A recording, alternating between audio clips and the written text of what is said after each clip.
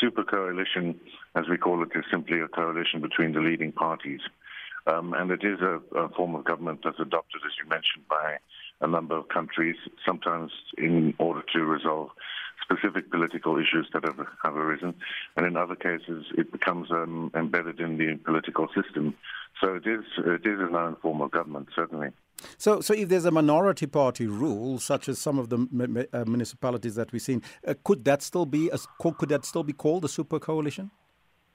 No, not really. Our understanding of it is where the two leading parties joined together in a coalition. Our argument was simply that the election showed that both parties had lost support for different reasons, let's be clear, but that together they still commanded about 67% of the vote, even given the reduced turnout for the last local elections. Mm-hmm. So on that basis, there was a clear logic for doing so, but the parties dug their heels in.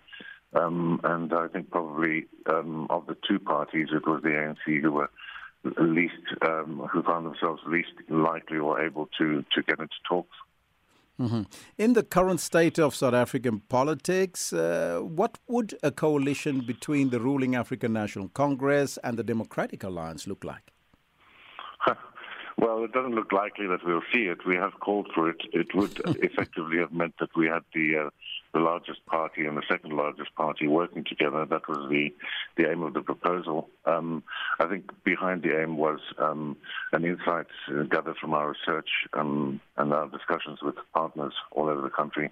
But people are sick and tired of the purely oppositional form of politics that results from first-past-the-post electoral systems, and in particular from the way the parties have handled their confrontations.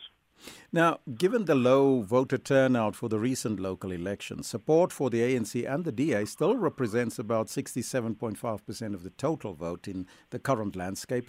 What are the chances of these two parties, well, you partly answered that question of them joining forces, but what impact would this have on politics and service delivery if something like that could happen? If it were to happen, I think one of the most important things would be that the two leading parties who have been in such an oppositional relationship with each other would be forced to understand that they need to work together. I think that was the main aim of proposing this. The insight was that the purely oppositional politics simply hasn't worked. It's resulted in a kind of trench warfare, and getting the two leading parties into the same room and asking them to talk would have partly would have put them on a path to actually talking together in a way that's not purely oppositional. That was the idea anyway.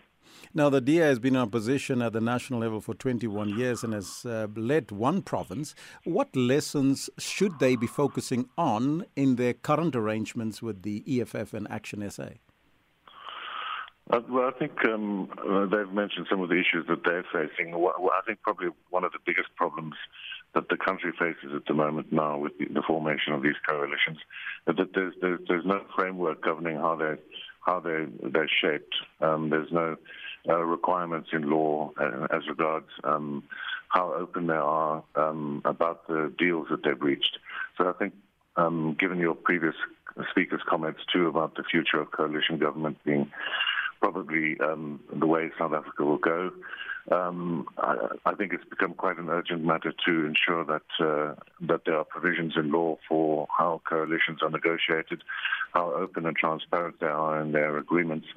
Our view is that coalitions are going to proliferate across the country, and that in some way or other we need to ensure that coalition agreements are in effect a kind of service agreement with the voters. So, super coalitions, do you think that they will be more stable in providing service delivery to residents? That was another reason for us proposing that there be a super coalition. I think one of the big dangers of the coming time is that there's likely to be quite a lot of instability. We've seen it already, certainly in the city of Tshwane.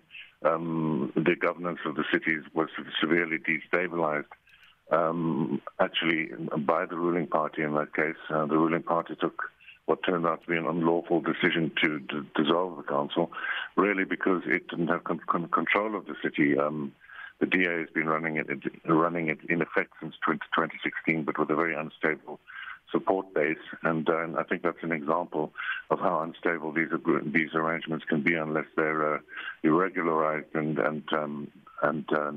framed in a way that's open and transparent.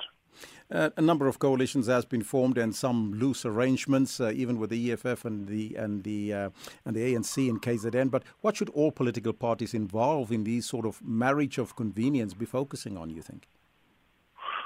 There's no question, from our research, there's no question that the single most burning issue in the country is service delivery. There's a huge backlog of services that need to arrive at some communities, and in other cases, services that have been partly supplied and not followed through on. There's a terrible backlog and a need to develop a momentum towards providing service delivery all over the country. Service delivery is the one thing these coalitions need to be focusing on.